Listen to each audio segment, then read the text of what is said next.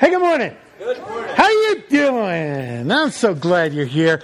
Hey, before we get started, I want to make a quick introduction of somebody that most of you already know. What you may not know is that in the last couple of weeks, by church vote and by the elders' selection, Ty has become the associate pastor here. So, God is calling us to beautiful and bigger things. And as you know, my capacity isn't what it once was. So to have other people say, yes, use me, and we will. So Lord, thank you. Thank you for Ty. Thank you that he has written a blank check to you, Lord, because everything he has is from you. Thank you that he is called. Thank you that he is faithful. And Lord, thank you that he longs to serve. And we look forward to what you have for us and just pouring everything out for your glory and for the blessing of not only your church, but those in our community and college who don't know that they should belong to you. Lord, for everything, we thank you in Jesus' name. All right. So here's the plan. Aside from, I will go, I'm up to going 3 weeks in a row. And then most of the time you're going to hear from Ty. And that's going to be a real treat. Also, he's going to be doing some of the worship with Eric and helping there. He'll be targeting working with the young men in the youth and also helping us put together these young family nights, which we're going to do every month. And you have that to look forward to. And some special events that we have coming up for outreach. And we're going to be, it's going to be crazy good. Couple of announcements. Next week, Bethany 101, after the 9 o'clock service. If you're interested in finding out more about what makes us tick, this doesn't obligate you to become a member, but it is a step that you need to take if you want to. So that's right after the 9 o'clock. It's usually down in this classroom downstairs. If you want to join us, that's next week after this service. Time for Children's Church. You thought you were trapped. You're not. Hey, if you're a 3-year-old, you get your own classroom. You are moving on up. Yeah, so make sure if you have a 3-year-old, you're taking them to the 3-year-old classroom. We're usually packed with kids when the snow comes. Sometimes people don't, but we're okay. We're good. Hey, some of you, I just want to put your minds at ease. I see you nervous. Some of you are twitching. Oh, the worksheet is like a legal size. We're going to miss the playoff game. No, you're not. No, you're not the first half anyway. So here you go. I just want more for you to take home, to remind you, because this is important. We are in the second and final week of a series we're calling Counterfeit Faith. Now, why are we talking about this? Well, because the Word of God does, and as we go through it, we want to talk about what God talks about. We want to deal with what He deals with in our hearts. And He is calling us as a church to take this to the streets in a way that we never have before. And for us to do what He's calling us to do, which, by the way, if I shared it with you now, your heads would explode and you'd have this mix of fear and thrill. But you'll get it as we get more clarification. But He's going to use this church to bless this city in unprecedented ways. And so we have to make sure that we're all on the same page. So last week, if you missed the first week of Counterfeit Faith, it's on the web. Check it out. Here's what we said. We said, God's concern, my concern, is not that you would fail, but that you would succeed at the wrong things, right? That's what we talked about. And we talked about our son, Tommy, when he was 7 years old. He was playing his first season in soccer, and he had an unprecedented breakaway goal going 3/4 of the field in a way that made the stands chant his name. There was only one problem when he scored. He scored on the wrong goal. He was going to his own goal, right? He scored for the wrong team. And we said that this can be true about your life, about my life. If we have counterfeit faith rather than right faith, we can succeed at the wrong things rather than succeeding at the right things. And last week, Jesus did kind of a 30,000-foot flyover of counterfeit faith, which was easy for many of us to see with and agree with, but not do anything about. But Jesus today is going to take that option away from us, because he lands the plane, gets off, steps onto the tarmac, looks directly into our eyes, looks directly into our souls, and reveals if the faith that you and I have is real or counterfeit or some blend of the two. And so we want to do that. We want to do that. But in our flesh, you and me, we tend to hate being confronted and convicted by God about anything. We will avoid that feeling at all costs. And we should love it. We should love it, because this is the way to life. This is the way to growth. This is the way to freedom. This is the way to joy. And here's something that you and I have to drill down and keep in mind. Because Jesus loves you, he will never diagnose a problem that he doesn't also immediately offer to heal. He does not do it to condemn. He does it to as a good doctor, as a good father, as a good savior. He says, here, this is broken. Let me fix that. Not so that you can feel bad, but so you can be healed. And so that's the joy of this that most people will shy away from. We're in Luke chapter 13. If you have your Bibles, you want to open them there. If you don't, check under one of the seats in front of you for one of the brown or burgundy hardbacks. I didn't get the page count in there to tell you where to turn. But you're in Luke chapter 13. If you can't find it, lean over to somebody next to you. Test them. If you don't own a Bible, that one's yours to keep. So here's the menu for what we're going to do this morning. We got a lot to cover, so we're going to move fast. We're going to look at Jesus' words. We're going to listen to them. We're going to unpack them. Then we have a one-question quiz, right? We're going to deal with some common objections to what we're talking about. And then we're going to leave you with 10 soul-shaking things to let rest on you and let God use. And then we're going to come and we're going to pray as a group, and God's going to change us. It's really good. God, have your way in this place. Lord, let your Spirit fall. Let your word return the harvest of changed lives. Lord, forgive me my sins. They are many. And use even one like me to bring you glory and people blessing. In Jesus' name. Okay, Luke chapter 13, that's where we are. We're going to pick it up in verse 22. Here we go. He, who we talking about? Yeah. Pulse, check. Who are we talking about? It's Jesus, right. We're always talking about Jesus. He went his way through the towns and villages, teaching and journeying toward Jerusalem. Now, Jesus is walking with people. He's talking with people. He is teaching. He is on his way to Jerusalem because he has an appointment there with death. Right? He is going intentionally there to be crucified for your sins and for mine. That's why he's going. And on his way, right, he's mixing with people. He's teaching them. He's bringing them along. And now somebody, and we're not told who, is going to ask him a very gutsy question. Something that many of us are thinking, but we don't have the guts to ask. And so I would bet my last bottle of Diet Coke that this is a woman.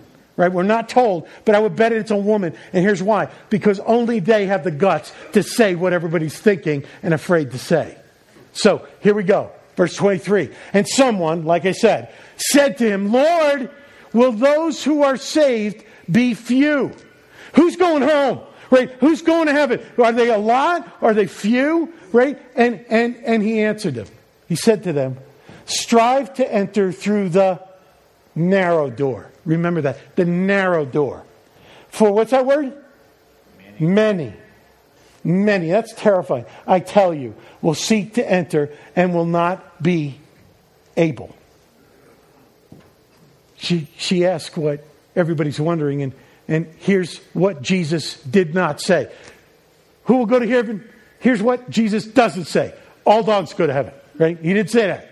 He didn't say just about everyone except for unrepentant serial killers. Right? He didn't say all roads lead to God. Don't worry about it.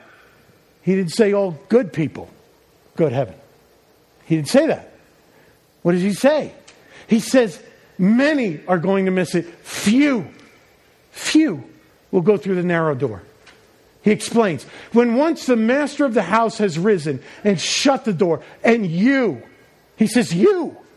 Like, that's terrifying, right? He doesn't leave it general. He doesn't say they. He says you begin to stand outside and knock at the door saying, Lord, open to us. And then he will answer you, I do not know where you come from. This is particularly terrifying if you're paying any attention, because these people call him Lord, right? Hey, Lord, it's us. The party can start now. We're here. Open up. Right? They know that Jesus is Lord. They know that, but there's some kind of disconnect. And it's terrifying too, because he says you. He didn't say they. He says when you. And he does this intentionally so that you and I will ask the question, what if he's talking about me? Well, he reveals that because he doesn't want to be, right? He wants to heal this, right? So it goes on. Then you will begin to say, we ate and we drank in your presence and you taught in our streets. Come on, Lord. Come on. You know us, right? Look what we did, right? We showed up. We walked. We listened. Come on. We went to church. We put some in the plate. We prayed sometimes. Come on. We didn't inhale. Come on.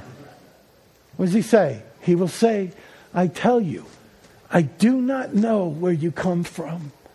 And I try to read this with all the heartbreak that I believe God has when he will say these words. Depart from me, all you workers of evil. In that place there will be weeping and gnashing of teeth when you see Abraham and Isaac and Jacob and all the prophets in the kingdom of God. But you yourselves cast out. Now, who's Jesus talking to? He's walking with Jews. Right? So this means something to them. The insiders, and they think they're part of the insiders, right? The chosen people. Many of the people who thought they were insiders are going to be out. Right? And he goes on. And people will come from the east and the west and the north and the south and recline at the table in the kingdom of God. And behold, some who are last will be first. Some who believe they were unlovable and on the outside will be inside. And some who were first, who walk with a swagger, who thought they were in, will be out, will be last. And the same thing that is true when Jesus was talking to the Jews is true for many of us who consider ourselves believers, who consider ourselves Christians. We are steeped in the church. We are steeped in religion. He said, that's not it. You got to make sure that you're headed for the narrow door, because many are not going to be able to get in. Few. And I wish that were different. He said, many will have counterfeit faith. Few will have real faith. And I plead with God, and I kneel and I weep with the elders. And I say, not my friends, not the people of this church. Right? Many might be the world, but not here. We don't want anyone here to be deceived. We don't want anyone in this town. We don't want anybody at this university. That's what we are about. That no one would be left out. Everybody would be brought in. Everybody would come home. Not just when they die, but right now. Right now. But to do that, we have to be aggressive about going deep and making sure that there is no counterfeit in what we think and what we believe and how dedicated we are to Him. And our understanding of the gospel, we have to get real with our broken spiritual condition. And I am the first to get in line and say, broken, needing to be fixed, sinful, needing to be forgiven. That's me. And if that's you, then go with me. Go with me. We're going to call people together. We're going to pray. We're going to get restored. Because I want everybody sure that they're in, so that we can be sure when we go out and try to bring others in. We got to do this first. He said, I want you to think about the verse before, when he said that there would be weeping and gnashing of teeth. Now, for my whole life, I always thought that would be from the shut out side of the door, right? and certainly that will be true, that the people who can't get in will be weeping and gnashing of teeth. But if you're quiet, if you listen closely, I believe that you'll hear something coming under from God's side of the door. I believe you'll hear him weeping too. Because this was not his plan. This was not his desire. This was not how he wanted it to end. How do I know this? Because Scripture says he does not want anyone to be destroyed, but wants everyone to repent, to be saved, to have genuine, not counterfeit faith, to be restored, to come home. Everyone. That's his will. That's his desire. That needs to be our desire too. Starting with ourselves. You know, for a long time, the church has gotten a bad reputation, and we've earned it. I mean the Big C church. Because we like to hammer on other people who don't live the way that we think they should, or that God said, before we have gone to our knees and said, have mercy on me, because I don't.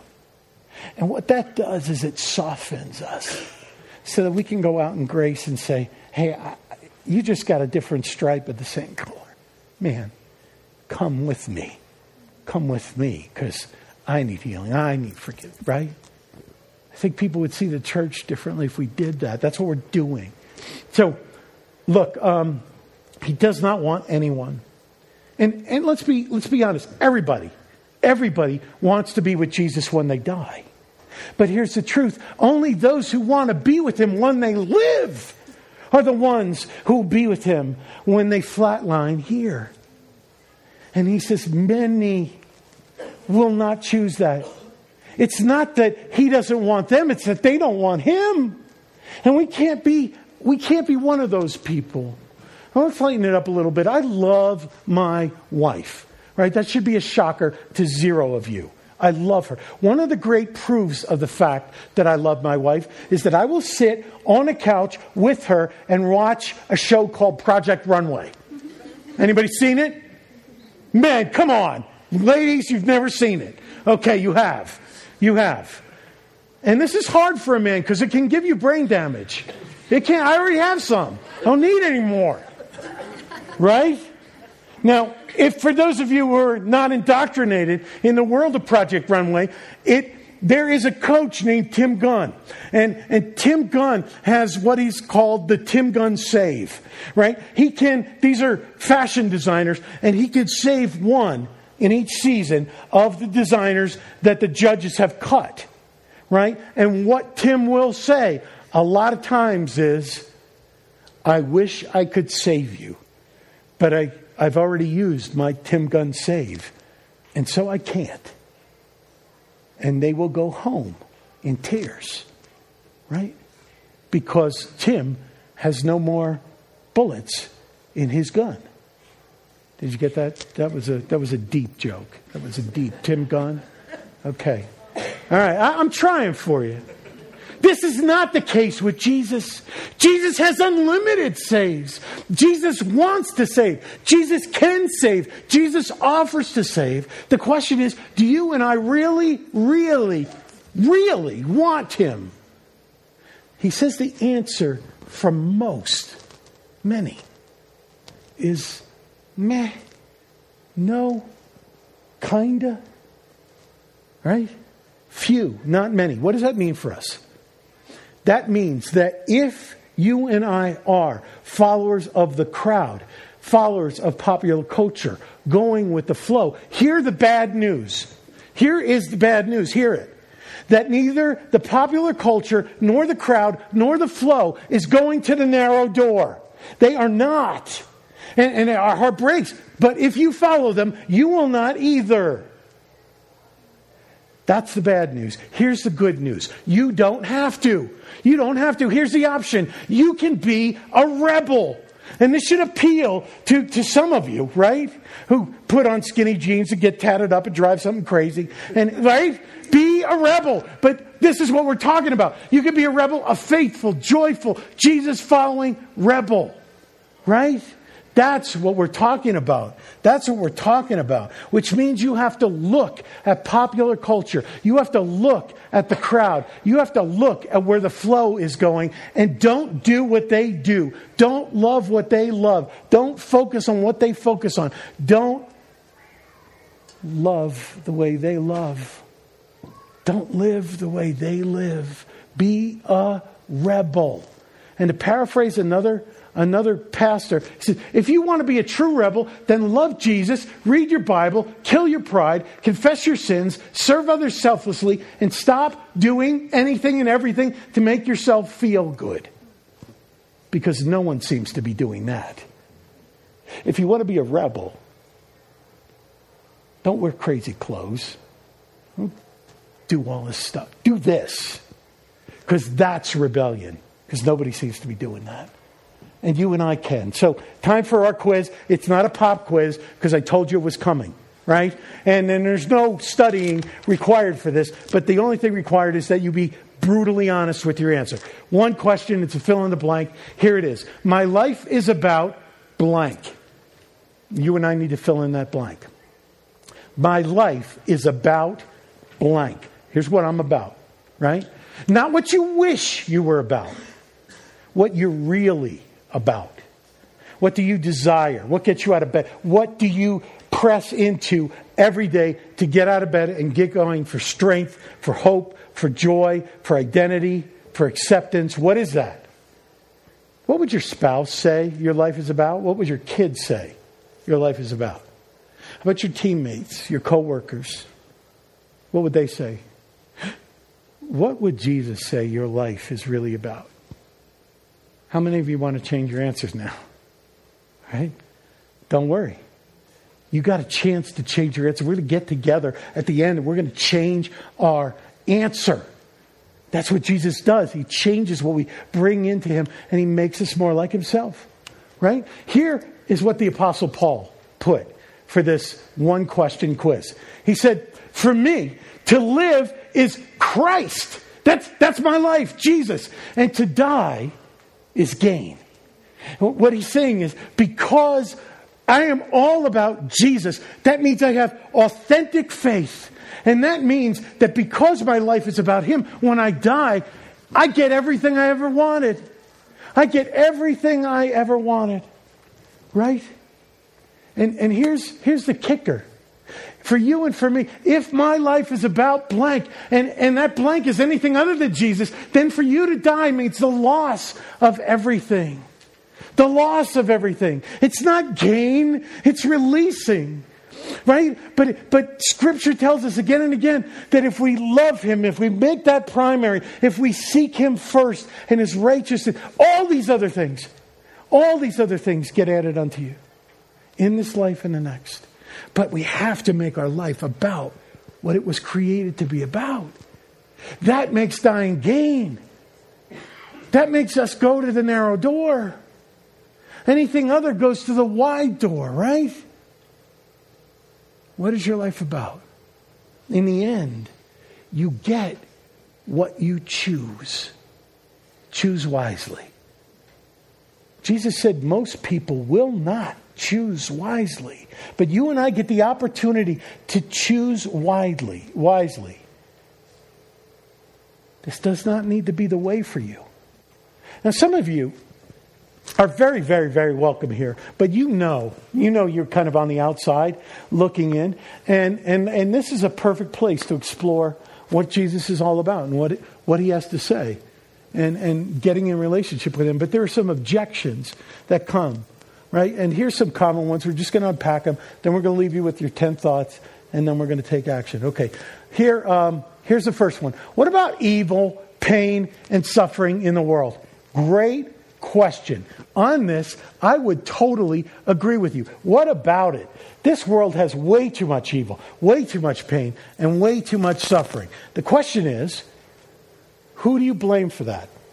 You have basically two choices. You can blame a God that you may or may not believe in, or you can blame people. And if you don't believe in that God, then your only option is to blame people. Right? Think about it this way.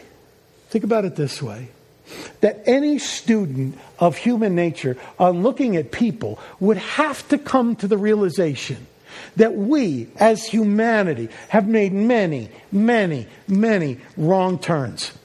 Leave your house, buy a paper, read about people eating Tide Pods. That's what we're doing, right? Are we or are we not a hot mess? Right? You'd have to come to that conclusion. Here's another question. Where did you or I get a concept of a world without evil, pain, and suffering? One filled with love, joy, peace, harmony, kindness. Where did we get that concept when neither you nor I nor anybody else has ever experienced a reality like that? I'll tell you where. God placed that in your heart because that is what you were created for. That is what sin ruined. But rather than have it win, He came to endure that. He came to rescue us from that. Jesus came as God with skin on to endure the most atrocious evil, pain, and suffering on the cross so that He could deliver us from it. This is not the greatest objection to following Jesus. It is the reason why He came. What about that? He couldn't live with that for the people that He loved. Objection number 2. Don't all roads lead to God? Now, initially, this kind of sounds legit on its surface, right? But you know who came up with that rumor? Satan. Satan did. Don't all roads lead to God? Don't worry about it. Look, let's dial it back because that's too uber spiritual for some of us. Let's do this. Do you use this same logic in any other area of your life? No. Do all roads lead to your driveway? No. Do all roads lead to a great marriage? Do all roads lead to joy? Do all roads lead to success? Do all roads lead to physical, mental, emotional, financial, relational, spiritual health? No. And none of us would be brave enough to claim that they did because we'd be labeled a quack. But we don't have any problem saying all roads lead to God. It's not true. One road leads to God. There is salvation in no one else, for there is no other name under heaven given among men by which you and I must be saved. The truth is that Jesus hung between heaven and earth as the only way to get you from one to the other. Which leads us to objection number 3. What about the people who have never heard of Jesus? What about the people who don't have a chance to put their faith in Him because they don't even know? What about them? Good question. The people who ask this question either ask it motivated by compassion or as an excuse to not follow Jesus. If compassion, great. Where do you think you got that sense of compassion to worry about people's souls and their eternal destination? You got it from the God of all compassion. Do you think that you and I can be more compassionate than the God of compassion? I don't think so. So wise to let the God of all compassion sort that out. We'll get back to that in a second. If it is an excuse for not following Jesus, what about those other people? Think about this. God chose you to be here on a day where we got fresh powder. But here, the gospel is being preached very clearly. Very clearly. I think chances are good that He wants you to be among the few and not the many. And He's calling you to be with Him, to join Him, to trade what your life is about for what He created it to be about. He's calling you to trade whatever in your faith might be counterfeit for that which is real. He's calling you to trade a destination with many to be the few that go through the narrow door. That's what he's calling you to. To paraphrase the great C.S. Lewis, if you're really concerned about people who might be on the outside, it makes absolutely no sense for you to stay on the outside yourself. Get on the inside and then join us who have this passion to say, the thing that we have, the thing that we know, the thing that we've been given, the God who has loved us also loves all the people who are not aware of it. And we're going to spend our lives, we're going to spend our energies, we're going to spend our money, we're going to spend our passion, we're going to spend our time doing everything short of sin to make sure that they know. Because not in this church, not in this town, not in this university are people going to be lost. Please, God, no. Okay, that's where we are. That's where we are. And so now, last thing we're going to do, 10 thoughts to rock your soul on trading in counterfeit faith for real faith. Let these sink in. Let God speak to you about whether this is you, whether this is me, what to do about it. Here it is. Number 1, if you can live without Jesus in this life, you will live without him in the next. Can you go on without him? I pray your answer is no. I can't. Number 2, no one will be in heaven who deserves to be there. Well, except for God, right? Everything is grace. Everything is a gift. Getting there, it's like a gift, right? And no one in hell will have not chosen it. You will get in eternity what you choose in life. Choose wisely. And if, like me, you have a record of choosing unwisely, that can change. Because Jesus doesn't diagnose a problem. He doesn't immediately offer to heal. Number 3, heaven was created for those who long to spend eternity with Jesus, not for those who are afraid of hell. And the way to know if you long to spend eternity with Jesus is to ask, how much do you long to spend time with him daily now? Really? How much is that the hunger of your heart? That give you an idea. That can give you an idea. And that can change. People with counterfeit faith believe in Jesus. We talked about this last week. But find pleasure apart from him. That rocked a lot of lives last week. This is our chance to do something about it. If he is not our joy, if he is not our pleasure, and we find our pleasure by breaking his heart, it just doesn't go with the kind of faith we're talking about. Number 5, the people who go through the narrow door are not the good people. They're not the rule keepers. They're not the most moral. They're not the most religious. They are the forgiven people. And the good and the rule keeping and the moral and the religious are often the last to fall down and say, the problem is me. Have mercy on me. Forgive me. And Jesus says many who think that they're first will be last. And the broken, the shattered, the ones who have lives that they are ashamed of will populate heaven because they know they're not good enough.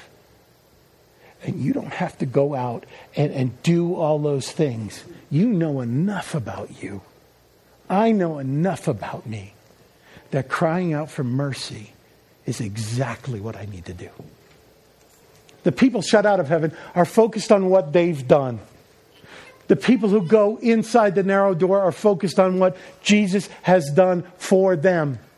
That is our only claim. That is it. Hey, you came for me. Hey, you bought me. Hey, you died. You rose for me. I'm covered in your blood. I got no righteousness of my own. Not, hey, Lord, didn't we do all this good stuff? Didn't we do all that? You remember how we did? Number 6. Or 7. Look at me. I am gradually becoming either more independent of or more dependent on Jesus for everything in your life.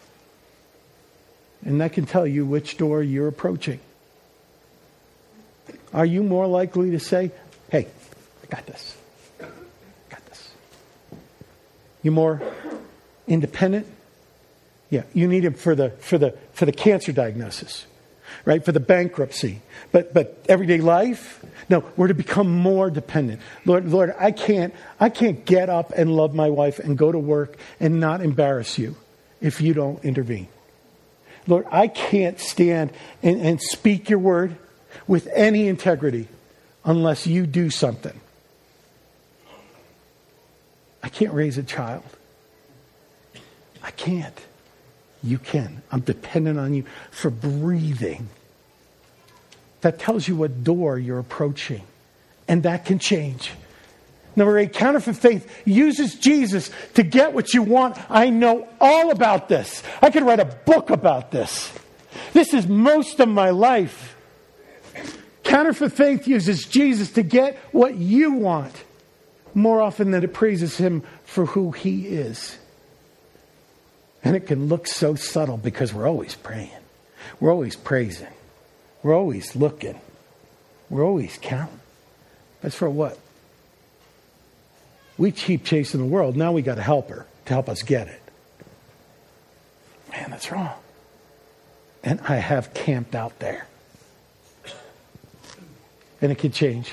Jesus, the God who created you and the universe, on the cross became the one locked out of heaven. He became the one on the other side of the door, which is why he said, my God, why have you forsaken me? He did that. He became the one shut out so that you and I would never have to be. Soul officially rocked. Number 10, the reason Jesus has revealed all of this to you is so that he can heal you. Change what you live for. Give you real faith in exchange for counterfeit. And make sure you're going through the narrow door. Make sure. That's how much he loves you. He wants to have the hard conversation. Because he loves and because there's so much better than what you've been experiencing. As the worship team comes, there's only one question left, and that is, what is the narrow door? How do I know when I see it? Where do I find it? Jesus said this, I am the door. I am the door. If anyone enters by me, she will be saved. I am the door. Come to me. How narrow is narrow? Oh, it's about this wide, give or take. It's about the wingspan of a grown man. Jesus allowed his arms to be nailed open wide so that you know that they're open wide for you. And those who will spend eternity in his arms are those who will run to his arms now. Now. And I don't want anybody here. The goal of this is not for you to doubt your salvation or your relationship with Jesus, unless you should. And if you should, then do. Because in that, we're part of it, right? In that is the healing. In that is the coming. In that is the restoration. I'm going to ask you guys to stand, please. Because the people who take action are standing. We're standing. And right now, in faith, I'm believing that God in some way has spoken to your heart. He has looked into your soul and said, there's more, there's clearer, there's better, there's real. There's me. There might be many who miss it, but you don't have to be one of them. Not in any area of your life.